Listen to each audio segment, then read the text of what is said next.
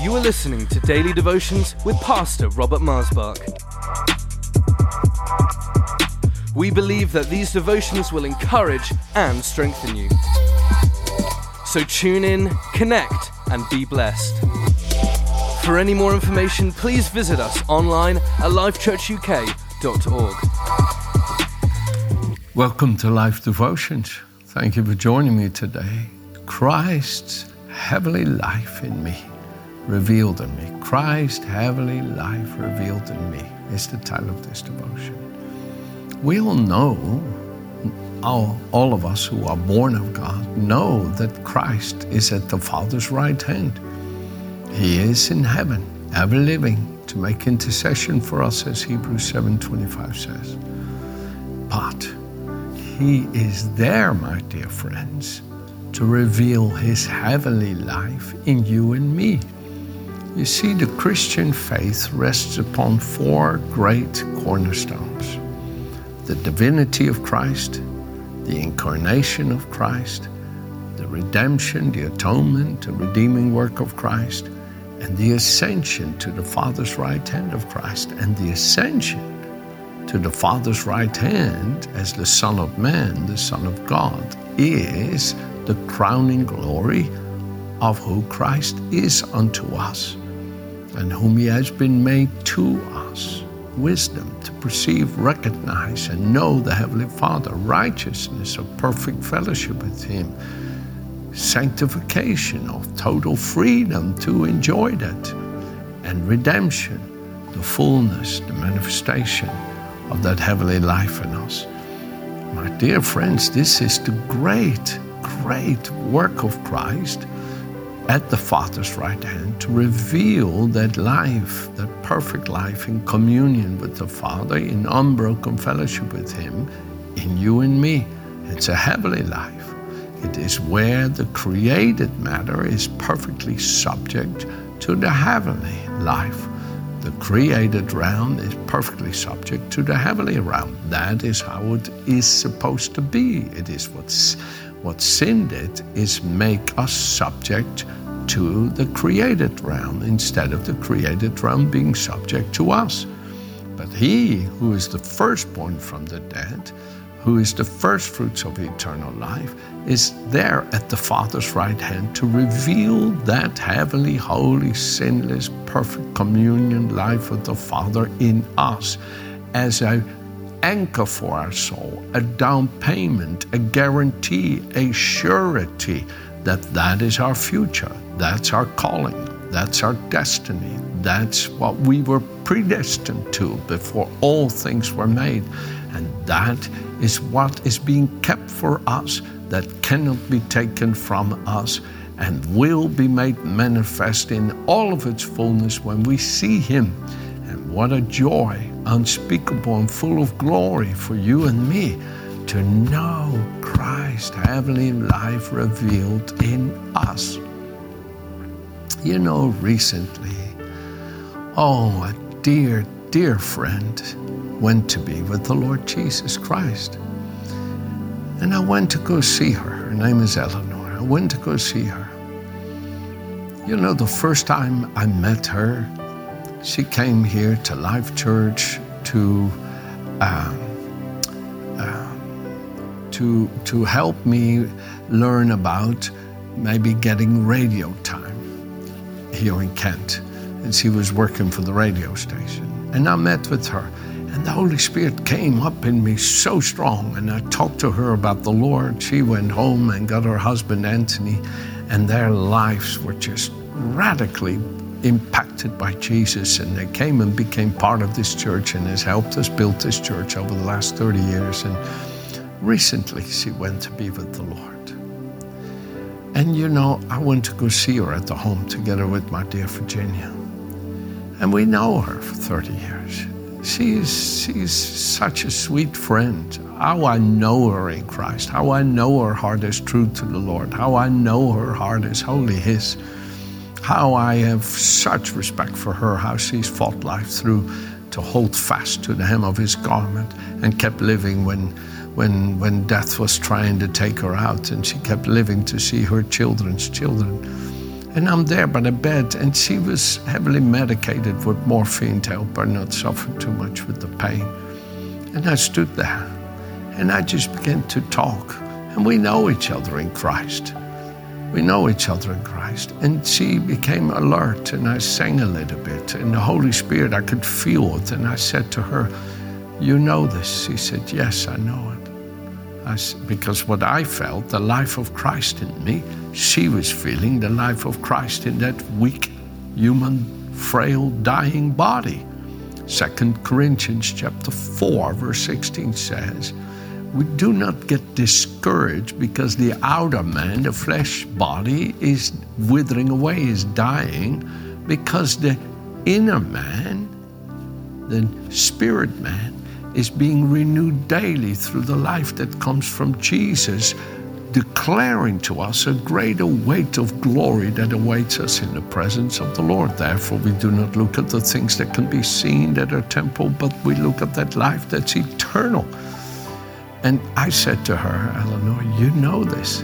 When I felt the life of God, I could see it was waking her up despite that she had been drugged, for the pain. And she was alert through that life, and she said, "Yes, I know it." And I said, "I know that you know it, so all is well."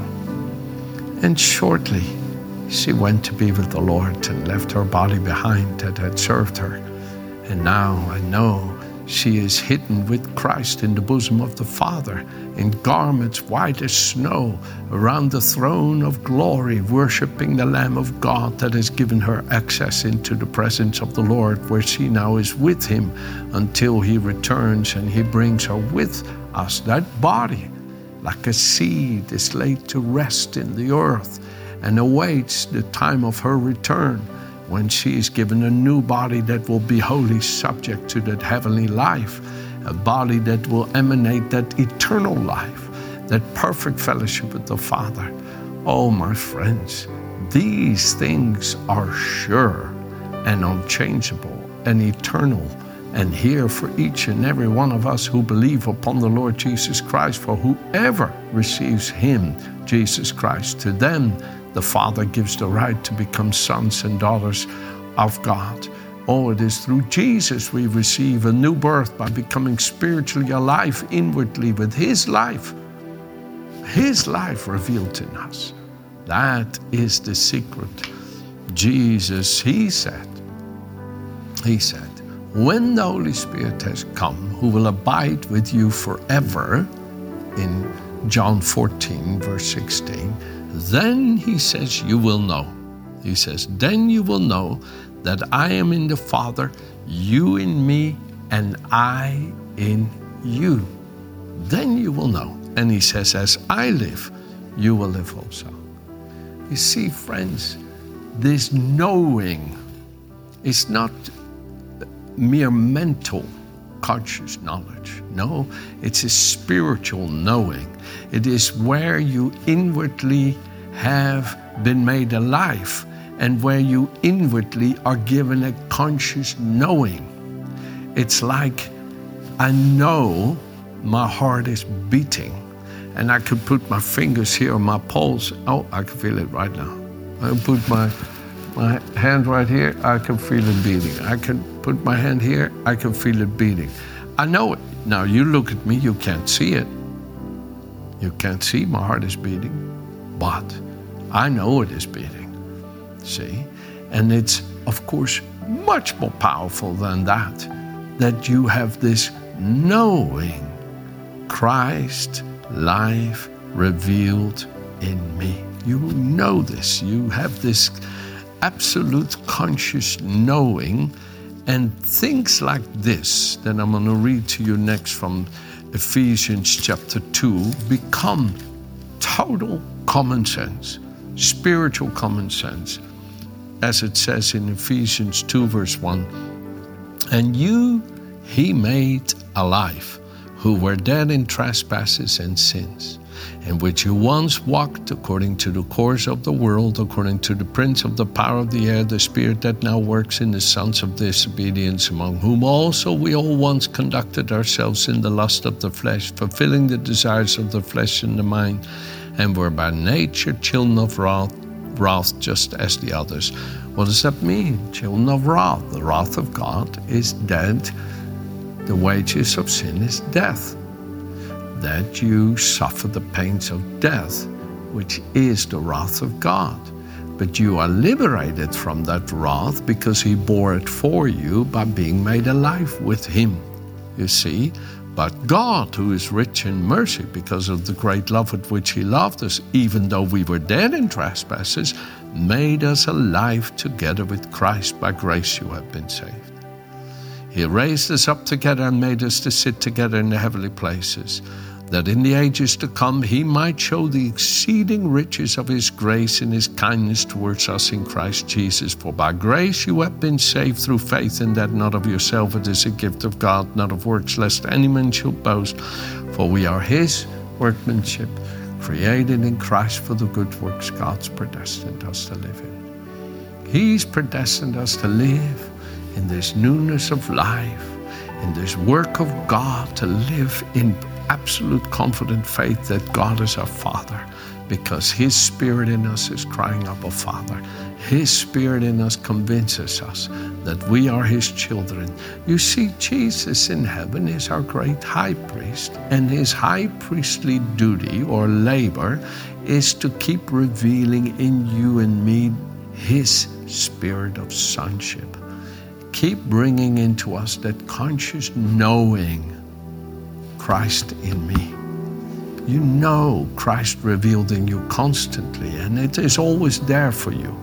And I know we all have moments we don't feel a thing, but as your faith grows strong in him, by his Spirit in you, and by his living word in you, you become fully convinced and totally persuaded that no matter how human you feel, no matter how earthly you feel, no matter how weak you feel, he is faithful as your great high priest, as my great high priest, to keep revealing in us consistently, constantly, without ceasing, his life of sonship.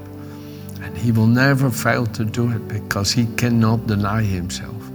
He is the Son of God, and he keeps making you alive with him, so that now through faith in him, we live because of him. That is the wonder of Christianity. It's the marvel of his ever-living intercession that Hebrews 7 here, verse 25 says. But he, verse 25 of Hebrews 7, because he continues forever, has an unchangeable priesthood, that's verse 24. Therefore, he is also able to save to the uttermost those who come to God through him, since he always lives to make intercession for them. Making intercession means he keeps giving it. It's kind of like the sun. It keeps giving forth its warmth and light because that's what it is, warmth and light. And it keeps giving it forth. That's his intercession, who he is, the same yesterday, today, and forever, giving forth into you and me his life of sonship. He is our guarantee, our surety. He is the rock of our salvation. He is the anchor of our soul. He is the source that gives us this trust and faith, because he is the same yesterday, today, and forever, giving into you and me his life of sonship, by which we cry, Abba, Father. And he will never fail to keep doing this. Let me close with you from 1 Timothy. 1 John chapter 2, verse 1 and 2. And then I may have one more verse after that. Listen, my little children, these things I write to you so that you may not sin. And if anyone sins, we have an advocate with the Father, Jesus Christ the righteous. And he himself is the propitiation for our sin, the substitute, the mercy seat. And not for ours only, but also for the whole world. You see, when you feel, I shouldn't have done that. Oh, no, I don't want to go back to that. and immediately you feel that darkness trying to come in on you and making you feel it's hopeless. No, you have an intercessor, Jesus, with the Father. He never stops interceding for you, and all who keep coming to the Father through him shall be saved to the uttermost. Now come on, what shall we then say of these things? Romans 8:31. If God is for us, who can be against us? He who did not spare his own Son, but delivered him up for us, all us sinners, how shall he not with him also freely give us all things? Who can bring a charge against God's elect? Who has God elected? Sinners to be saints. Who can lay a charge against God's elect? It is God who justifies. Who is he who can condemn? It is Christ who died and furthermore is also risen, who's even at the right hand of God, who also makes intercession for us. So then, who could separate us from his amazing love? Come on, dear friends. Don't doubt it for a split second. Don't doubt it for a split second. And if you do, if you say, oh, Pastor, I just can't feel it, I can't see it, I used to, but now I don't feel it anymore. Put all your trust in the ever-living Jesus and keep coming to him and looking to him and trusting in him, and you will see he's the same yesterday, today, and forever. The same love that he showed you before is just as much here because he hasn't changed. And don't be afraid because you don't feel it. Don't live by your feelings. Live by faith in him who never changes. And he will not fail you. He will bring you to fullness. And maybe you got a foretaste of all that is in him for you. And now he wants to daily cause you to grow your roots deep into him as you draw your nourishment for living as he lives from your union with him. And he is calling you through this hunger and thirsting after righteousness with him. He's calling you. You feel the pains of wanting more of him, and you keep calling to him and you say, Jesus, Jesus, you are my life. You are my life. I want all of you to be revealed in me. I want all of you to be revealed in me. Jesus, I want more of you. I want more of you, Lord. And you keep praying it and say, Lord, I'm yours. Without you, I'm barren. Without you, I can do nothing. John 15, without you, I have nothing, Jesus. You are my life. You are my light. You are my salvation. Psalm 27, verse 1 and 2. And you keep praying and praying and praying. And that's causing your roots to grow deeper and deeper into him as you draw your nourishment for living as he lives from you, union with him, and you will see. You will see from John 15, he will give you more fruit and better fruit. And the more you grow in him, the more you will see he's got much more, much more, much more, much more. Amen? Have a good day.